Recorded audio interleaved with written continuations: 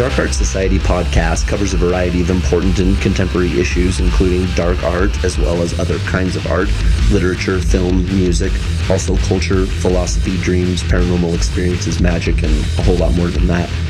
I'm Mike Carell, director of Chet's Art. I like to paint monsters, and you are listening to the Dark Art Society podcast, hosted by renowned artist Chet Zar. Hello, Mike. Hey, Chet. What's up? Oh, man, busy. Working like crazy, trying to get things done. Yeah, the usual. You? Yeah, the same. I've got so much stuff going on. I haven't been sleeping much, so then I took a nap before this podcast, and then I woke up late, and there's a lot going on. I had to do this weird painting that I don't normally do for my niece's wedding, which is on Sunday. Mm-hmm. I had to get a suit. I got a suit at Walmart. Yeah, you were telling me that, and you're stoked on how it looks, even though it's cheap. It's pretty nice for a Walmart suit. I was surprised. Just make sure you cut the tags out of it before you wear it. I had to get it tailored, so the sleeves are a little bit long, but yeah. So yeah, that and my commission stuff, and got that movie gig that I'm working on, and I'm excited to see what that. Yeah, it looks really cool. It's really cool. Yeah, but still in the early stages. Can't talk about it. Yeah, I know. Well, do you want to introduce our amazing guest that I have been name dropping nonstop for like 69 episodes or something? Yeah. Well, today we have. Oh, check this out.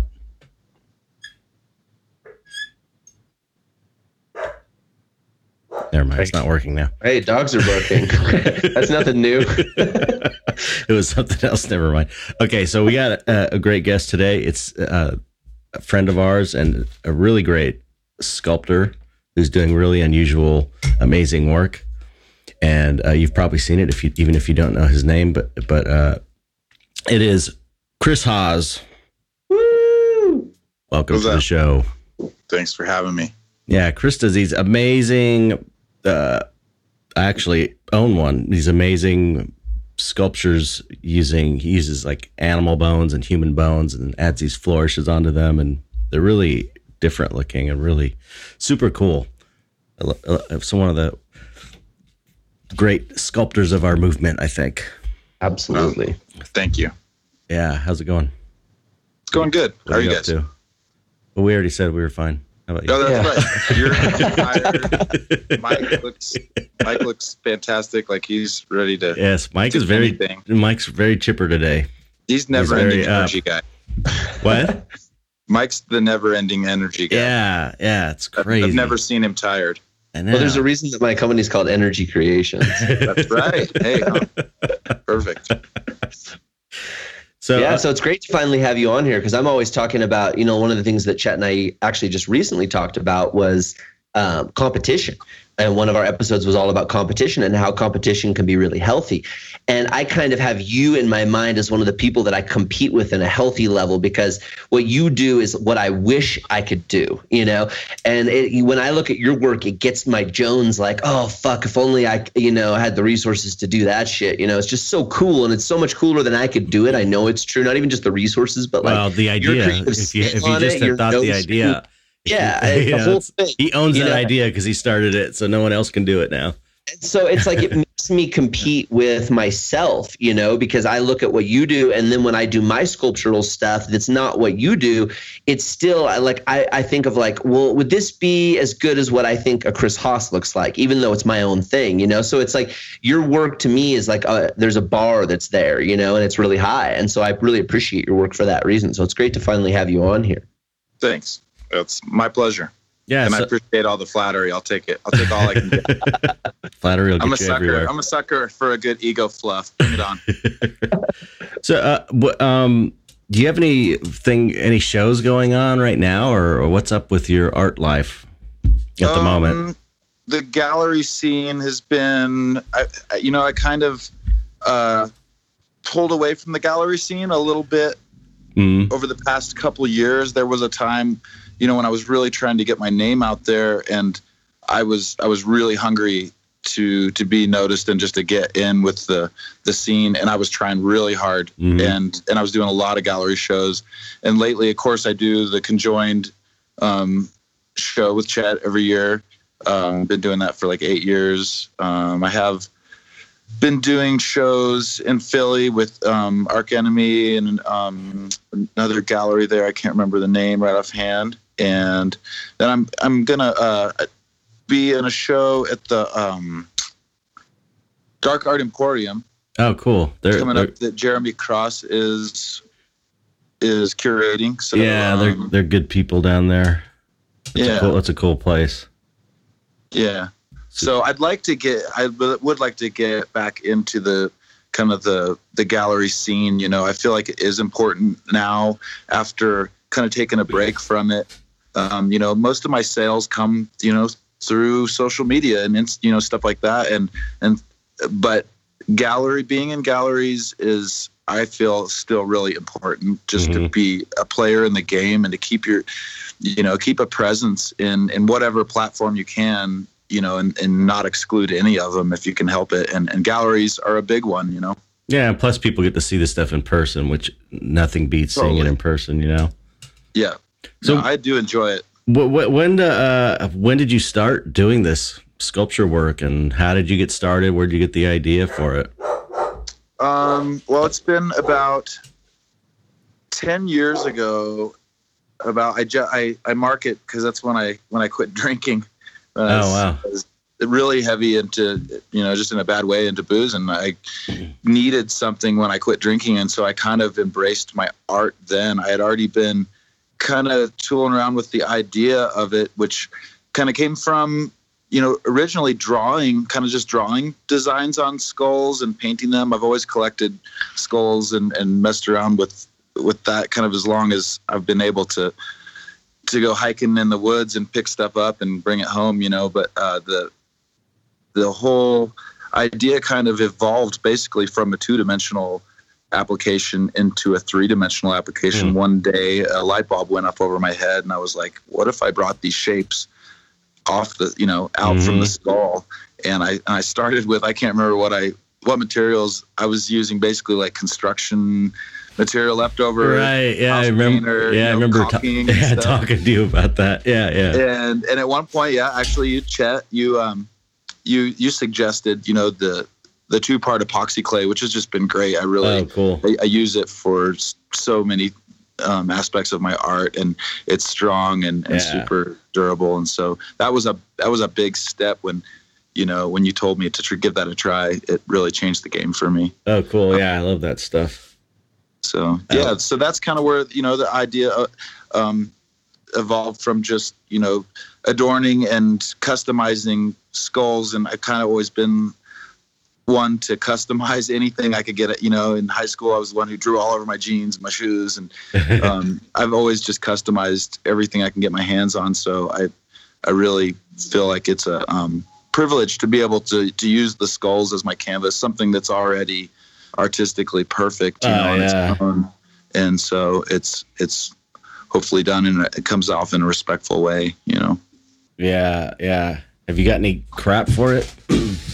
You know, for the most part, no. I mean, I wouldn't think to give you crap at all. It just seems totally, how could I not have thought of this? How could anybody not have thought of this already? Such a great idea. But, you know, I imagine there's got to be people out there that would see a skull and just be like, you know, have some problem with it.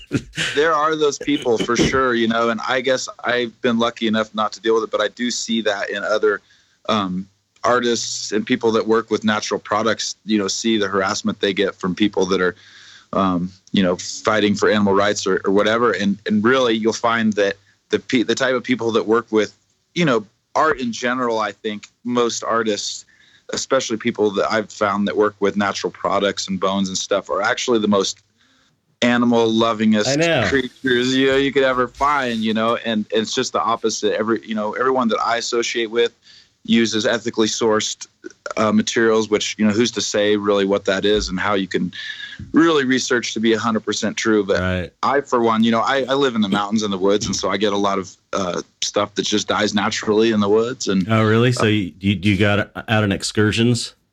You know, you just kind of find them. I have actually a lot of friends who do different people that just hike a lot, and people that are hunting guides and different things like that. And so I'm lucky to live where I do. I get a lot of skulls just given to me. Once in a while, I'll, you know, seek out something from a supplier, but for the most part, I do all right just living where I do.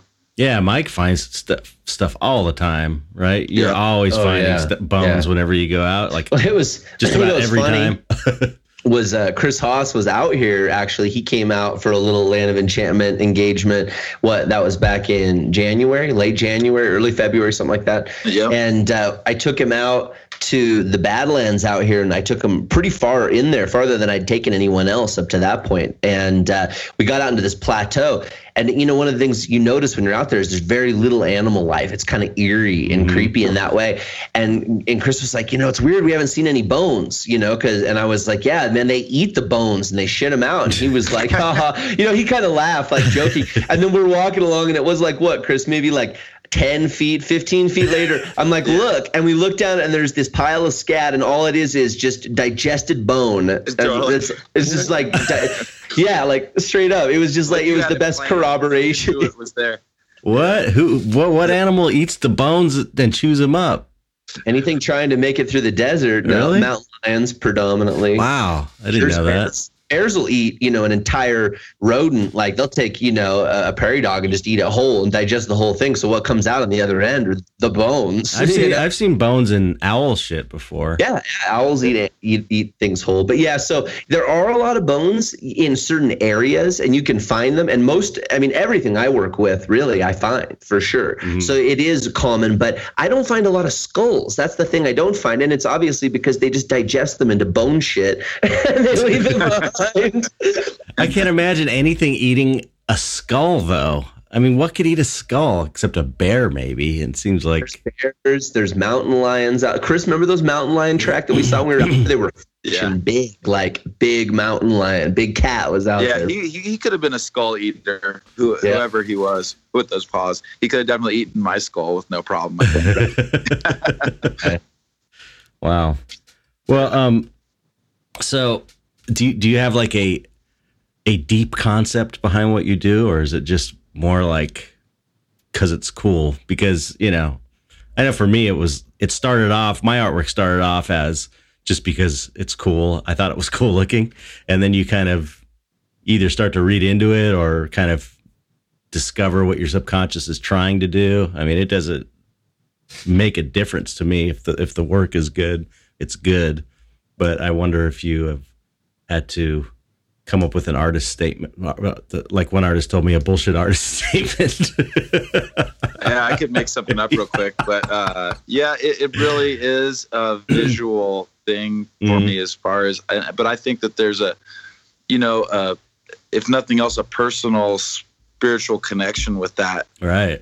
And, you know, and it'd be hard to deny that there wasn't something underlying with the fact that I'm using, you know, bones and skulls that are spiritually energized and, you know, really powerful on their own. And I feel like it's really important to maintain a certain level of respect and, you know, and so I feel like that's kind of, I don't know, I guess the deep meaning would be real kind of personal, more of like a personal path for myself, a place where I'm able to kind of zen, you know, out. And for the most part, I'm real clumsy in life, and I'm usually breaking shit and bumping into door jams and stuff. But when it comes to my art, you know, it connects me to this more kind of gentle, more calm, just fine-fingered, you know, person that you otherwise usually I'm not. So I think the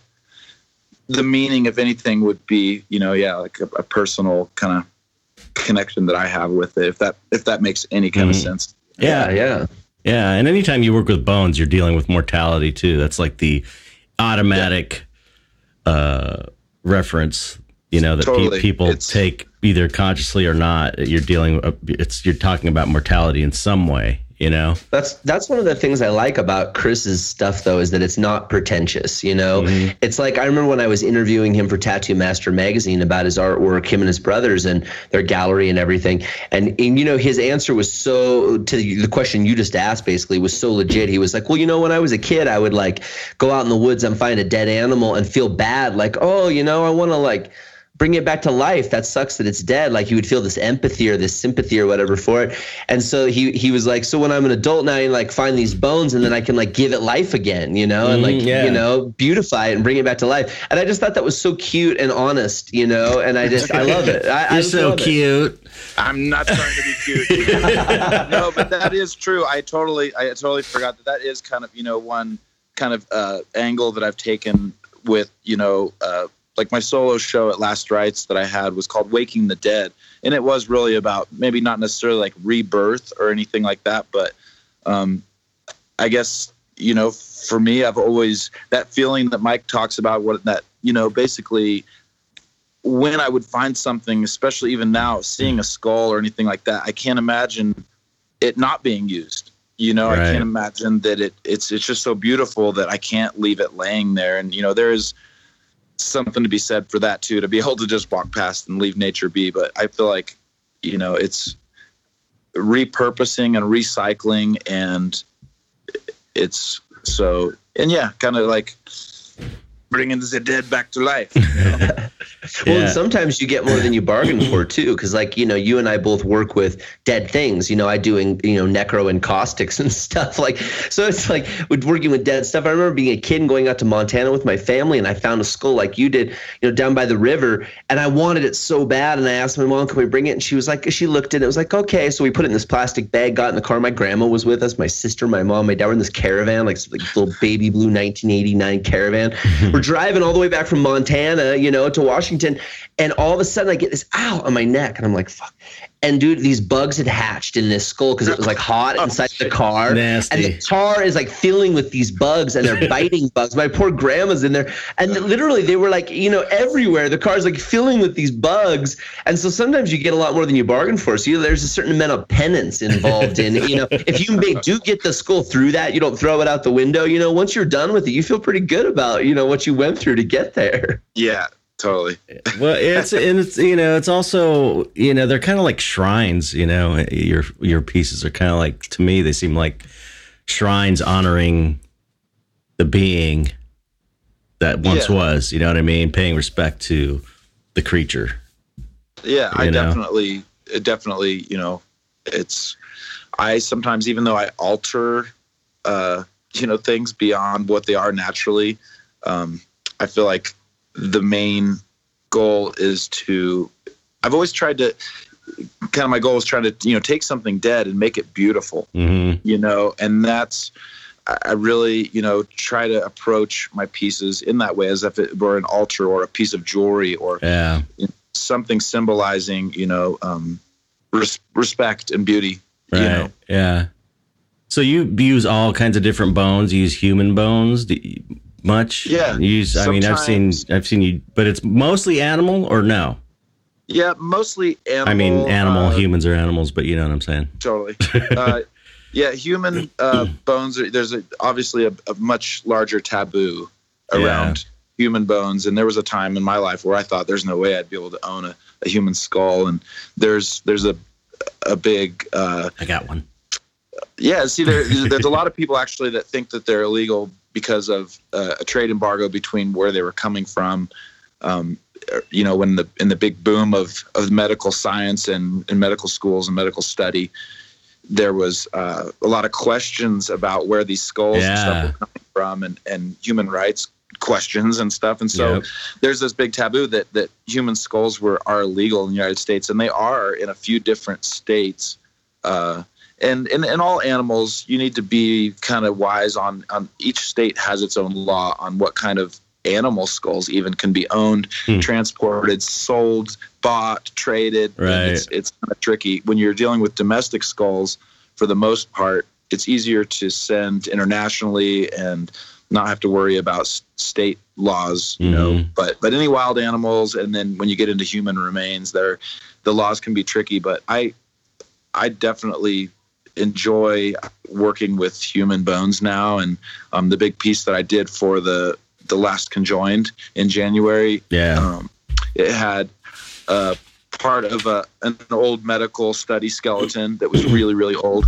It was just the rib cage and arms and the pelvic bones, and it was really powerful, man. It's definitely like, you can't deny, if you hold a human skull or touch human bones, it's a powerful, possibly scary thing to some people, but it's that, like you said, that reminder of immortality, but also, just the impermanence. I think immortality can be scary, but I think impermanence to me is a less scary word. And I feel like it definitely, reminds me of that, working with human bones more so than wild animal bones. And I remember in around 86, 87, when I was working on The Blob, that movie, The Blob remake. Yeah. There was, I forget the name of the place that was selling them, but everybody was getting full skeletons, buying them, real skeletons. Like, that was the boom. That was the heyday of people buying skeletons. Like, all the effects guys would get skeletons, and they were getting them from India because just people were fucking dying everywhere. It's like they had this surplus of skeletons, which is really creepy and weird. But then I don't know what specifically happened, but I do remember it's like they got cut off because there were stories of people like killing people to sell their bones, which is so crazy. Well, I mean, your life's worth. That's what H.H. H. Holmes did. That was one of his rackets. Right, but right. But like someone's life is worth, the $800 you're going to get selling a skeleton. Oh, it's so weird. But it was weird though, because it was like a given in the community. It's like, oh yeah, $800 you get a full skeleton, which is really cheap. And then all of a sudden it wasn't that way anymore. Yeah, they're like $3 or $4 grand for a full skeleton now. Really? Yeah, and it's definitely the human skulls that I've came in contact with, one that I have now, and it sounds weird, but I was kind of shopping. I was kind of keeping my eye on ones that were posted for sale and stuff.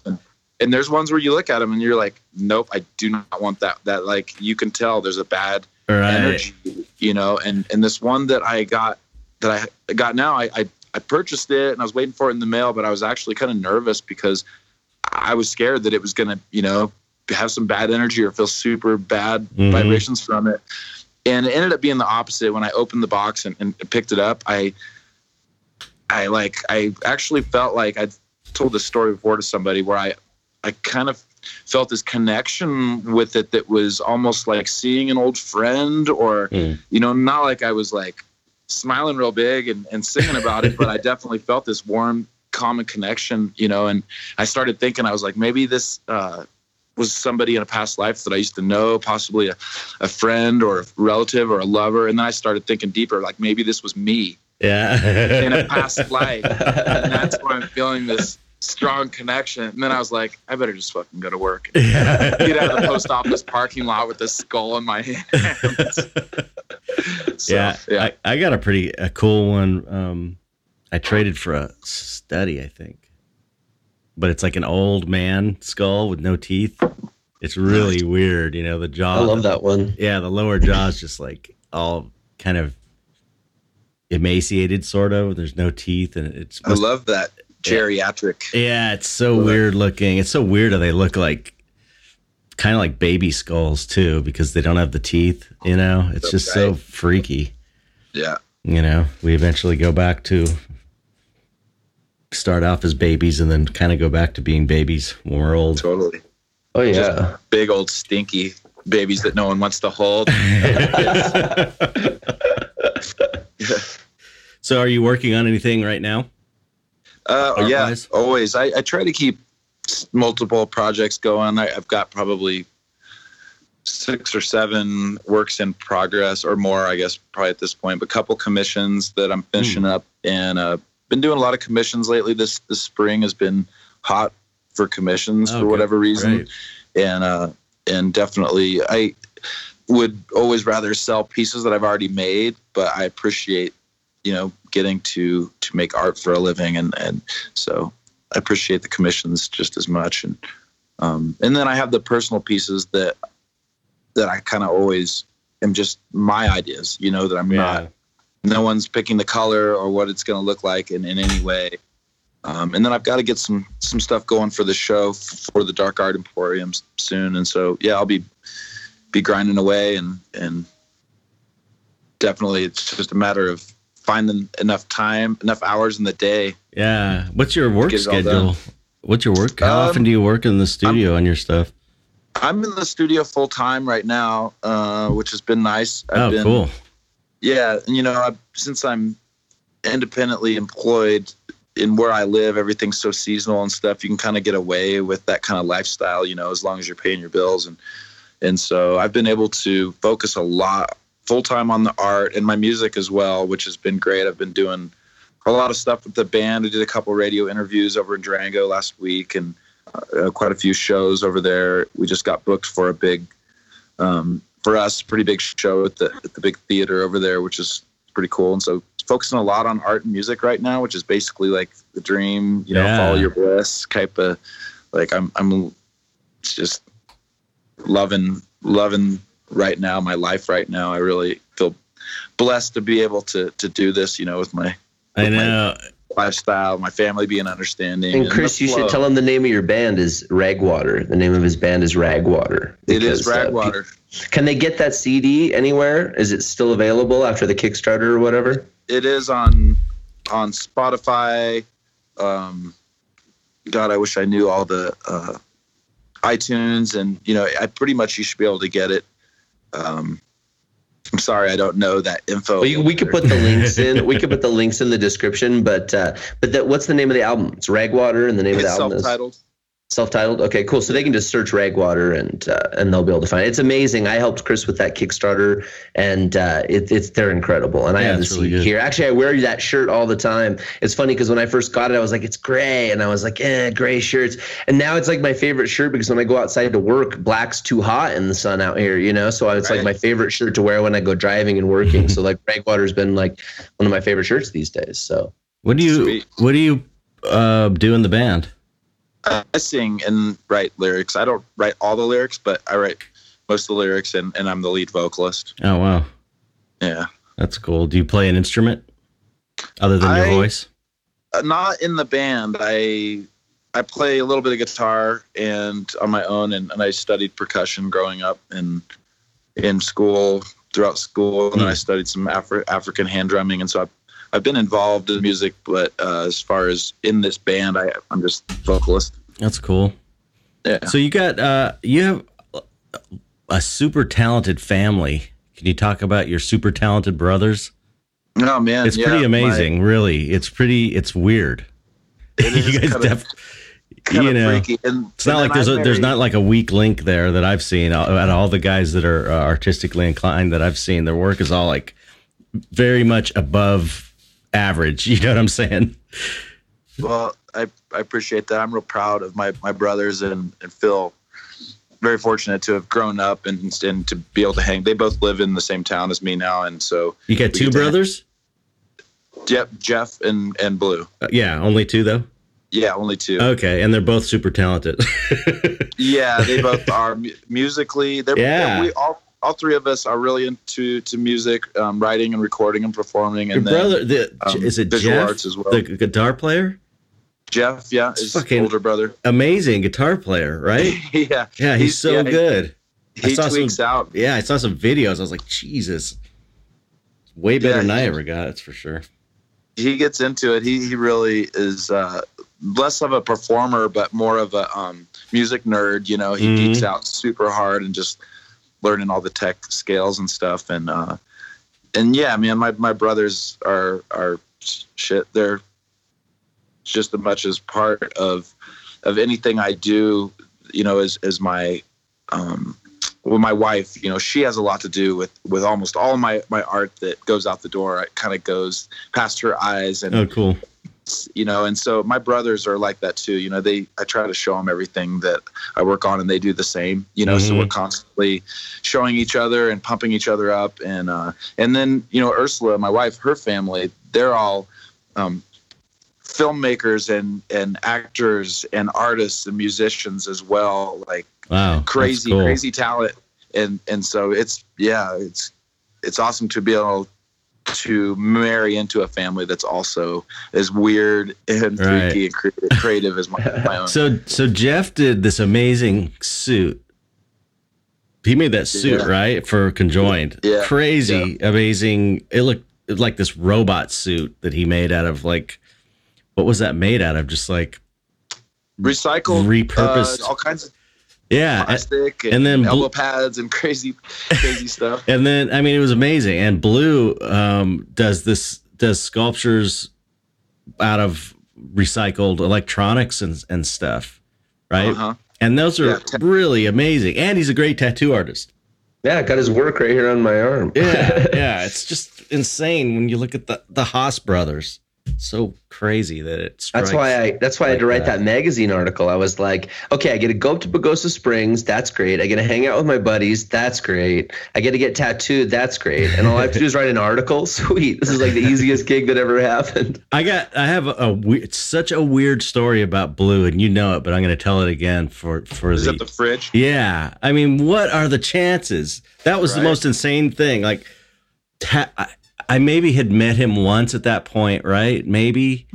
And it's not like we hung out or we were really friends, but I think we had met through you. I think I met him at one time at that point. So anyway, aside from that, I was going to do a big sculpture for Conjoined, and I still have this thing because I haven't done it because it was just too big of a job for me. But I needed this old, like, certain style of like a 50s old refrigerator. And so to do this art piece. And it was basically like there's going to be this big head coming out of this old refrigerator that had like spider legs on it.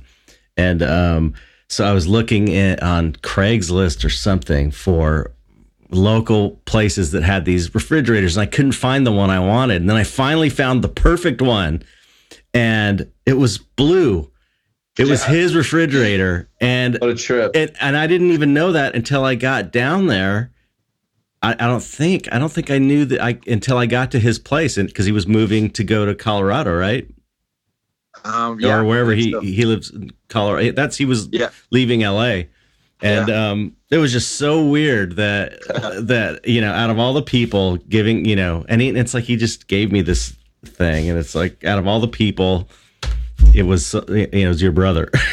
Quantum alignment right there. Yeah, that must have. That was so weird. The first time you met him, Chet, I think was was when I first met him. Was when Chris came down to the show at Stranger Factory in 2013. That's what it was. Oddfellows show. Yeah, that's went out what to it was. dinner with Brant, Kathy, and everybody afterwards. Yep.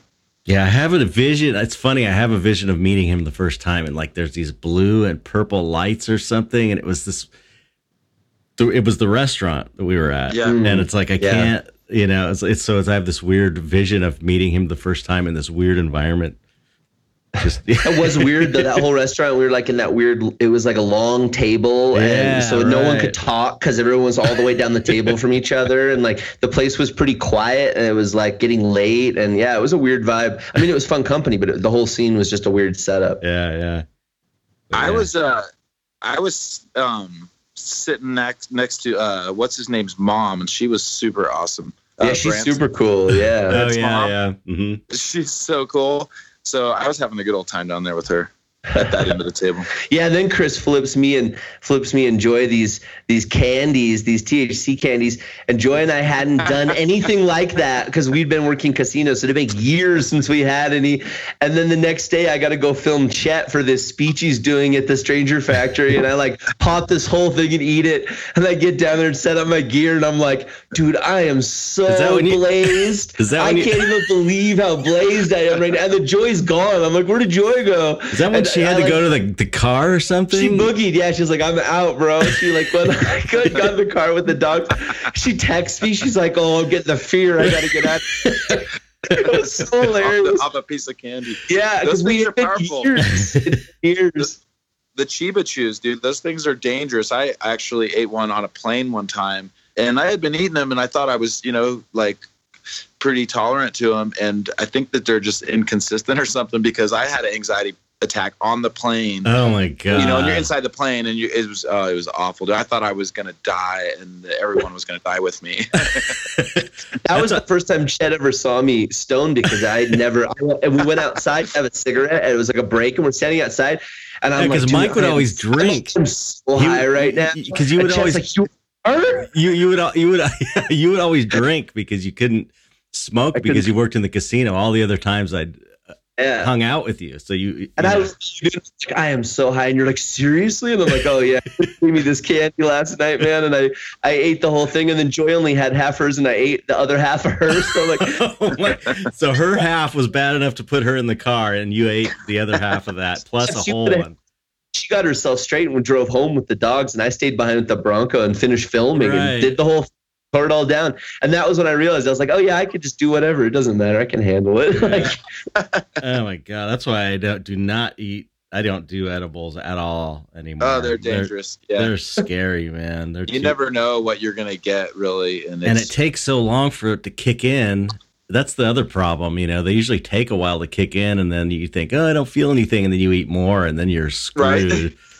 Usually, especially if it's like something like a tasty brownie that actually tastes good, and you're just like, damn, this is good. And you just keep eating it. And pretty soon there's nothing but crumbs in the wrapper, and you're like, oh shit. You start seeing tracers. And that was funny though, because that was my first introduction to you, Chris, because I'd never met you. So you came for the Oddfellows show. That's right. Like, this guy's cool, man. I really like this guy. I had backed your Kickstarter when I was first doing Kickstarter in 2012, your Last Rites show. So we knew each other. We just never met each other, And then I got that candy, and I had a great time though. So I came away from it like, yeah, this is awesome. I'm all about this. Yeah, that was a fun time. When did we meet first? Do you remember how we met, Chris? You and I? Well, it was through. As far as not in person, it was through just meeting, any way.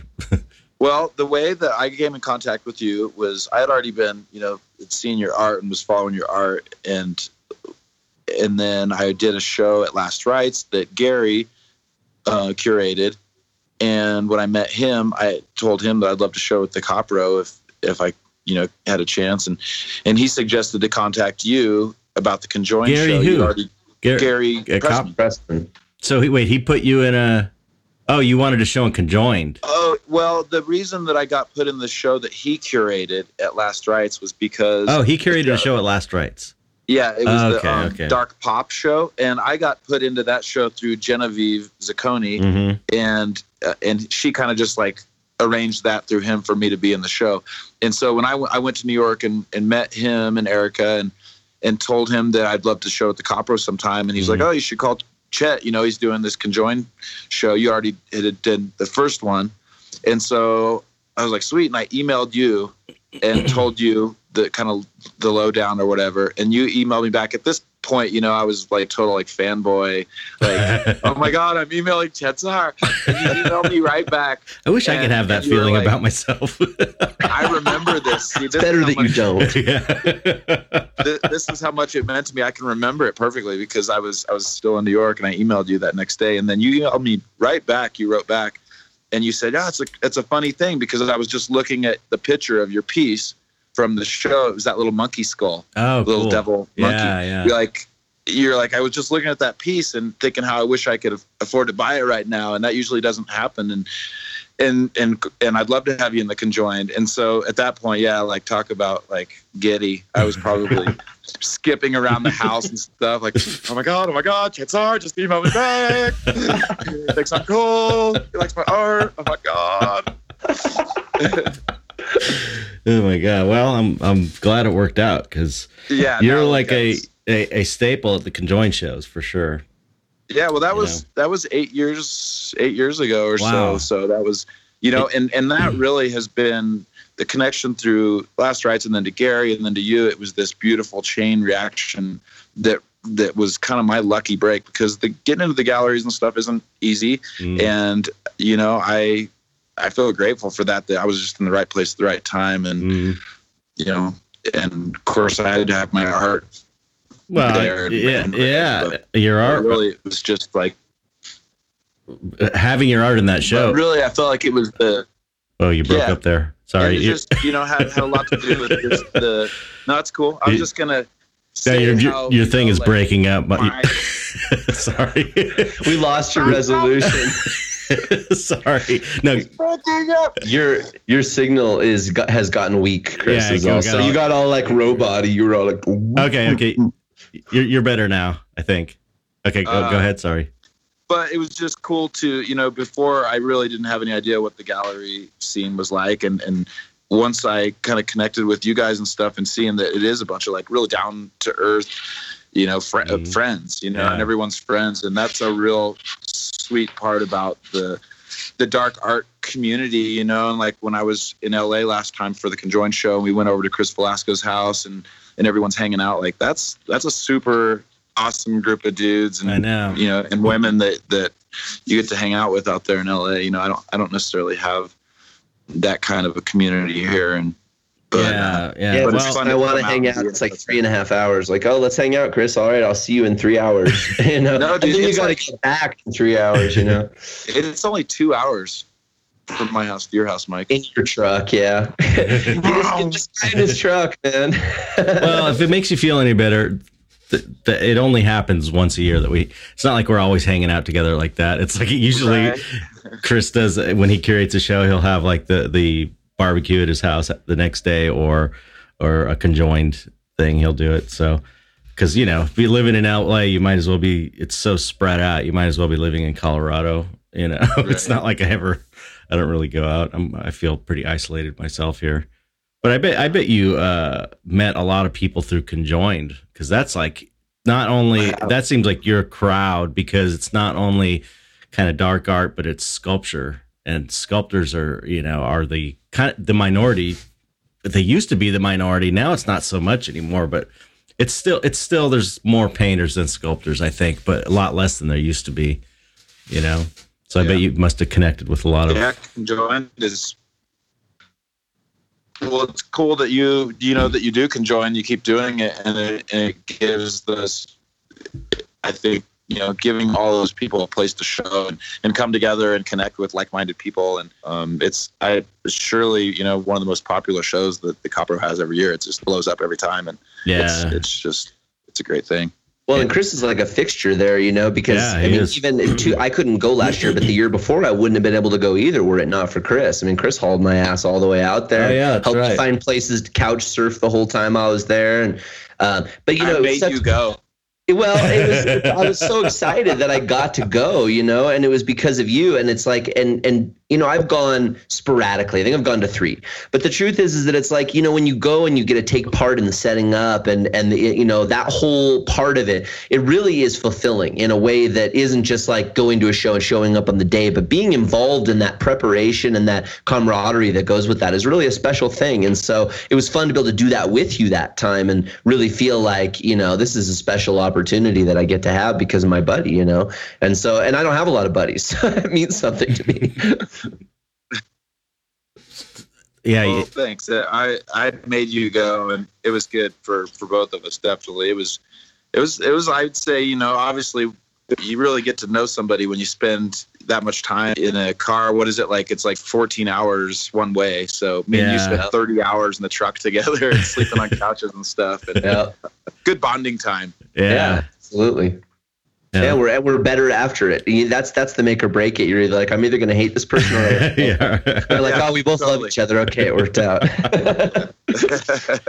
That truck is so huge. It looked like a comfy truck to make a big, long drive in like that. I couldn't believe it. It's like giant on the inside of that thing. It's like, looks so nice. His wheels are so big that he's like, oh, and by the way, if you're driving, I never drove it, but he was like, if you drive it, it's going actually like 7 miles an hour faster than the speedometer says. I'm like, oh, shit, really? Okay. Yeah, it's so huge. You got to remember that. Yeah, it can be dangerous. Wow. Forget how fast you're going. Wow. So what's we had the heat issue, remember? When it was like the heater was on or off. So we're like smoking and blasting the heater, and then we like take turns rolling our windows down so that one of us was smoking, the other one was smoking, like going back and forth. Totally. Are you, Mike coming through? It says poor connection. Yeah. Like Mike's is really bad for me. Now you're the robot, Mike. Now you're the robot. I am a robot. How can I help you? Go like this. Go like this, Mike. There he goes. He's doing the robot. Man, I just put my glasses on. I can actually see you guys. It was crazy. I was just like suffering. Okay, just so guessing. He looks like Mole from what's it called? Remember the stop action animation? Okay, let's get back. I to do. What's your process for creating these things? Like, how do you start? Do you come up with a design and then go and find your bones, or do you get some bones and then get some ideas, or what? Or do you just throw a bunch of bones in a pile and see what happens? It's all of the above. Yeah, really. You know, it's for the most part, most of the work that people see from me, you know, where it's just the skull. I do start with the skull, and I kind of just feel out the designs. Usually, just sketch. You know, start sketching and see what kind of feels right, and try to avoid making something that looked like the last piece that I made. But there are other pieces, like the bigger, more assemblage type pieces.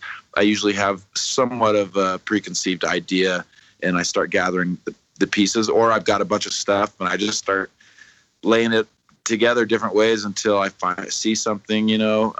That's probably how I would approach it. Anything and everything. I don't have any real formal guidelines I didn't go to art school or anything, so I don't have anybody telling me how I can't do things. So I just keep trying shit till it works. Yeah. Whatever works. With your little mini saw, your little tiny little mini saw. So my Mickey Mouse saw, I've still used the shit out of the thing. Tell that story. Yeah, Mike's seen my. What's that? What is it? About I don't want to know how little my saw is. It's so cute. It's two. I've got some really big saws too, actually, that I break out. But I use a lot of manual tools like hand saws and sandpaper and exact all the flourishes on my skulls. I carve all with a little X-Acto blade, and then sand them all with tiny little pieces of sandpaper. Right. I'm not, I still use power tools when they are needed, but for the most part, I just feel more connected and more comfortable and confident with the more, simple and traditional methods that I can use. That's what I usually go for.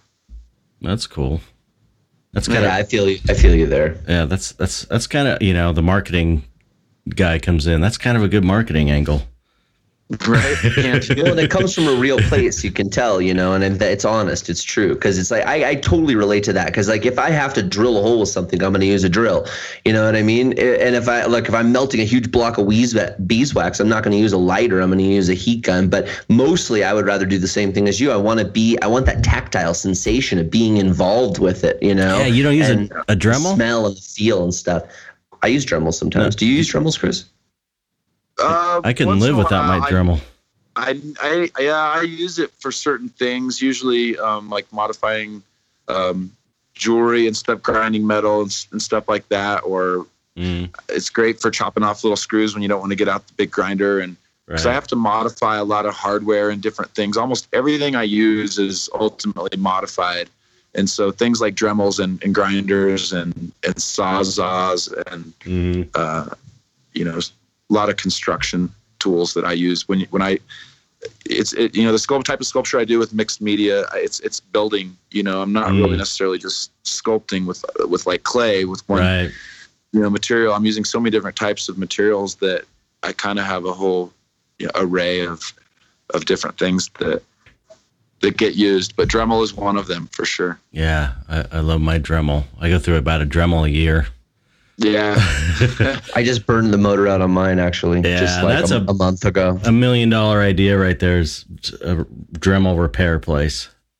Because those things burn out so fast. But, one thing I wanted to bring up is that what I really love about your work is that you do a painting treatment as well, and that's kind of to me that's the thing. It's not, the flourishes are unique as well, but the way you use color on your pieces after is really cool. I think it really sets the piece off when you paint them.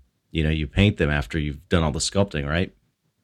Thanks. Yeah, it's kind of the funnest part for me after all of the tedious, labor intensive work with all the carving and all the prep work, and getting to the paint is just one of the final steps. And yeah, it's fun. It's fun to just have there's no like I said, kind of no formal guidelines with what my art's supposed to look like. Right. I'm not trying to recreate or reproduce anything. And so if I want to, make something, crazy colors or whatever, but I really enjoy the painting. It really kind of just is that frosting on the cake for me. What kind of paint do you use? I'm just curious. Are you using acrylics or?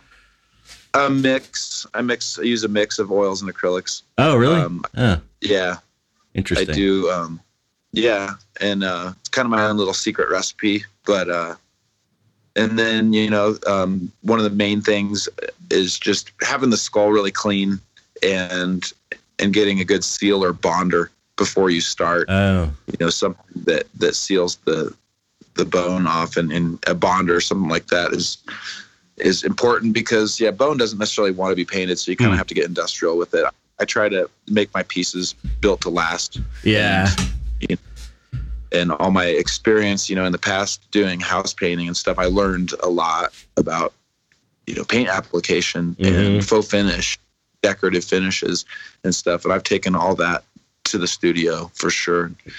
Put it to use. There's some stuff called Bulldog. Have you heard of that? The spray that's it's made for plastic, so it might not work for bone. It's made for resins. It's like a primer. It's really nasty and toxic, but it kind of, I think, eats real solventy, but you spray it before you paint acrylics. And it never, right. it works better than without using it. But the thing I found is oil paint will stick to anything pretty much. And so anything I don't want, now all my resin stuff, I used to airbrush everything with acrylics, but it just would scratch off too easily. No matter what I did, you could scratch it. Whereas oil, I just paint with a brush now, and you can blend like airbrush, like you would with an airbrush or something. But it just bonds like crazy. I bet you it would really stick to bone. Yeah, I'll have to check it out. Yeah. Actually, I have this bone. I'm sorry. And I want to talk about it today. Let me tell you about it. No, I bought this bone. It's a leg bone, right? A human leg bone. And like a femur? Yeah, it's a femur. The femur is the big upper leg bone. Yeah, isn't it? You saw it, right? Did you see it? Maybe you didn't. Okay, so it's this bone seller. It was at a tattoo show.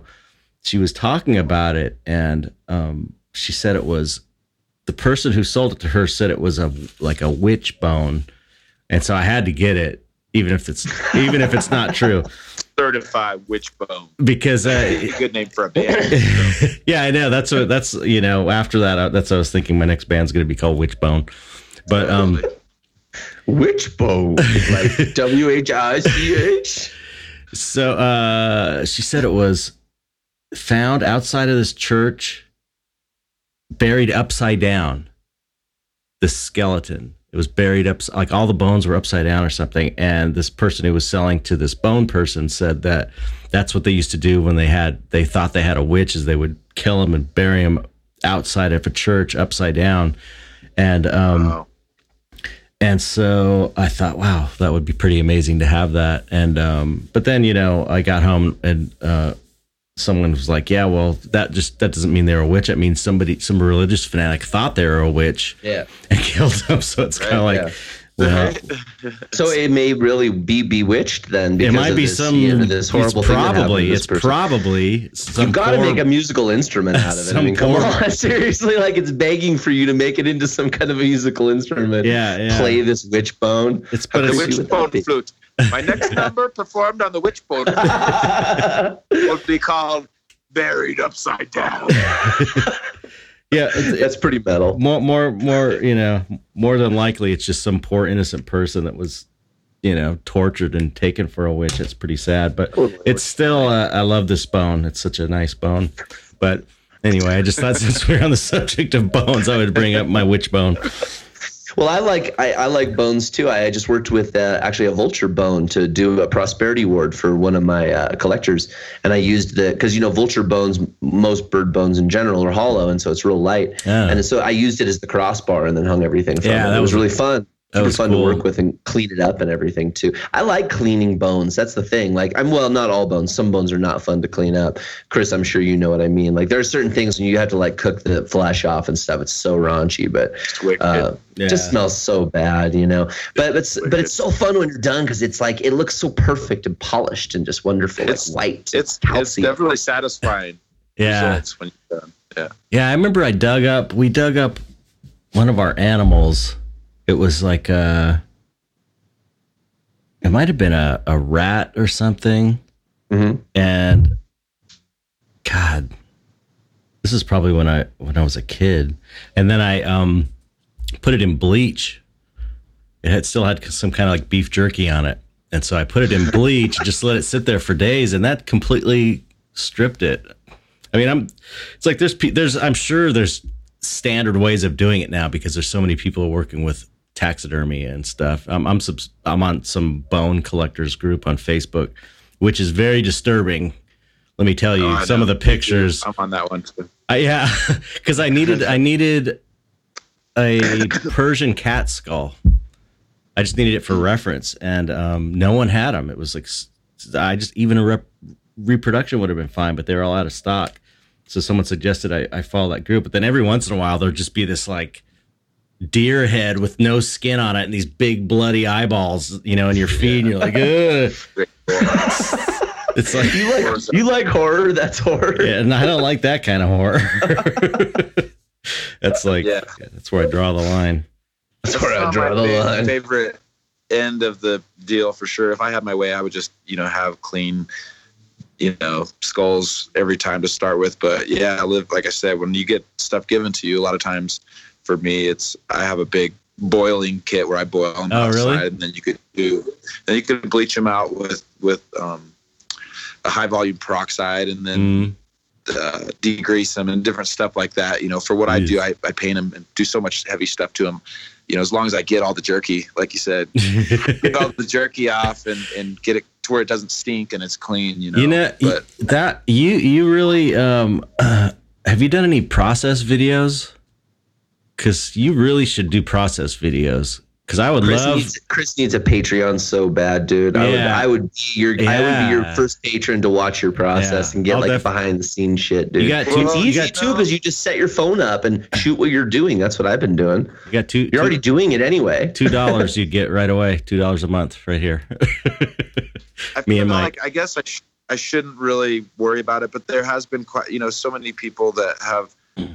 Some respectively have taken what I'm doing and taken it in their own direction and to where it doesn't feel offensive. But I've seen quite a few people trying to replicate kind of what I'm doing, and so it's kind of given me that feeling of like, well, at first when I first started out, kind of being on social media and stuff, I was willing to explain every little step and stuff. And when I started seeing people kind of taking my stuff and really just blatantly trying to reproduce it and acting like it was their own, it kind of made me a little more secretive. Not so much, I still show works in progress, but I don't, I worked hard to kind of develop all the personal techniques that, and I'm trying to feed my kids with the money that I make off the art. And so on the flip side of that, you can also establish yourself as the original guy Exactly. You know, because I mean, you can make money off showing people the process. People pay you to see the process if they're already going to rip you off anyway. So that's true. At least make some more skrill to feed the family. Yeah, totally, dude. I mean, I have that problem myself. So, but it's sort of does have that problem. So, but it's like I can think of the name right now. The first one that comes to mind. I bet it's the same one you're thinking of, Chet. No, there's a few now, but you know, it's just I don't know. It's one of those things you got to fall back on.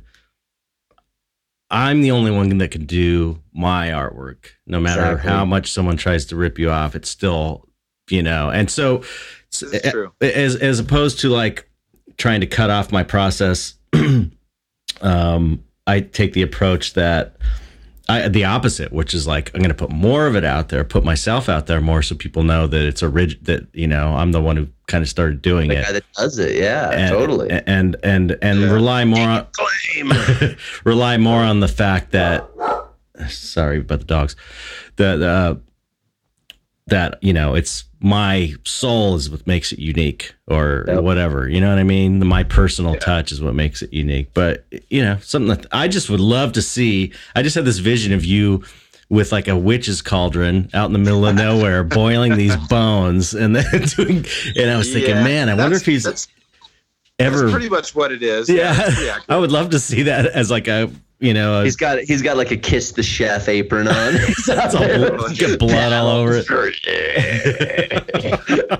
All ghoulish and shit. Yeah. Well, Mike, if you want to come up and put together like a fun video where I'm not giving these secrets away, but I just get to like dress up like a witch around a cauldron. Yes. You know what we should do is we should do a fake Patreon that's like you pretending to make art, right? But like all elaborate and stupid like that, where you like put on costumes and go in your studio and like just like ridiculous, like just like make it into this fake thing. Like this is how I make my art, but it's like obviously it's not really how you do it. That would be that's a great idea. That'd be a hell of a lot of fun. You know? See, that's like what we. Those how-to videos where the guy like how to paint a realistic eye, and then he just starts smashing shit and slapping paint on his thighs. Right. Brings in like a ham and some turkey, and I will totally help you make this happen, man. Like I can think of great ideas already. I was gonna try to get Chet to paint in a graveyard. Come on, I can come up with these ideas. Ooh, that's a good idea. But it would be, if you made it ridiculous and ludicrous, then it would be like so obvious it's not, you know, how you are. That's what would be so funny about it. You know what I mean? Like have you boiling the bones in a cemetery or some the top of some stupid hill where you never would be boiling bones, you know, just like, and then dressed up too to boot because it's ridiculous and nonsensical. Would you like to see how I make my artwork? Well, that's like with Pete Moorbacher. We were talking about how exciting Patreon is that we haven't even scratched the surface on the kind of projects people could do. And you could totally do a satirical project on there like that. You know what I mean? Where you're doing it for entertainment purposes. And it's exciting, man. You should get on there, Chris, and then and talk check with me. I'll help you set it up. Check it out. It is totally the future for artists. I'm like 100% sure, or I feel 100% sure that it is the future for independent artists.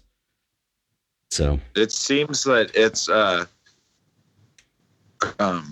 reminiscent of kind of the way things were at one time before, you know, like I don't know if it was the Renaissance age or whatever, when, you know, artists actually had people that sponsored them. Yeah, patrons, you know, man. That's what it is, basically. So yeah, so I think that it's a really great thing. I guess I haven't found where I would, you know, be able to come up with enough stuff. My process is so slow, you know, like I feel like I wouldn't. So's mine. I've got a bunch of excuses. Dude, I've been working on this one piece for like a month. I'm with you. Trust me. I'll help you think. I'll help you think your way through it. Trust me. You just got to join up and follow a few of them. So you get start getting an idea of how it works. And anyway, we shouldn't get off into Patreon. This should be after the show talk. Anyway, we're at over an hour, so we should wrap this up. So, okay. Yeah, thanks for coming on, man. Chris, I'm so stoked to finally have you.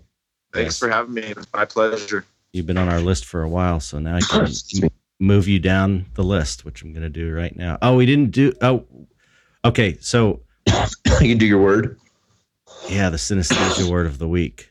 Well, and we don't, and I also want to mention, we don't have any new patrons to mention this time for our Patreon, for the patreon.com/Dark Art Society. And the reason is because Chet and I have recorded 3 episodes within like 3 days, because Brian Kilgore is going to be off the grid. And so we are cracking these out so that he doesn't have to worry about it and we don't have to worry about it, and they're all canned. So the next time we do a recording, there'll probably be a huge bunch of people, we hope, fingers crossed, to read your names off. But Chris Haas recently became a Dark Art Society member. So I already mentioned his name, but I'm going to mention it again. Damn it. Gee, thanks. Yeah. Okay, let's do this. This is so awkward always.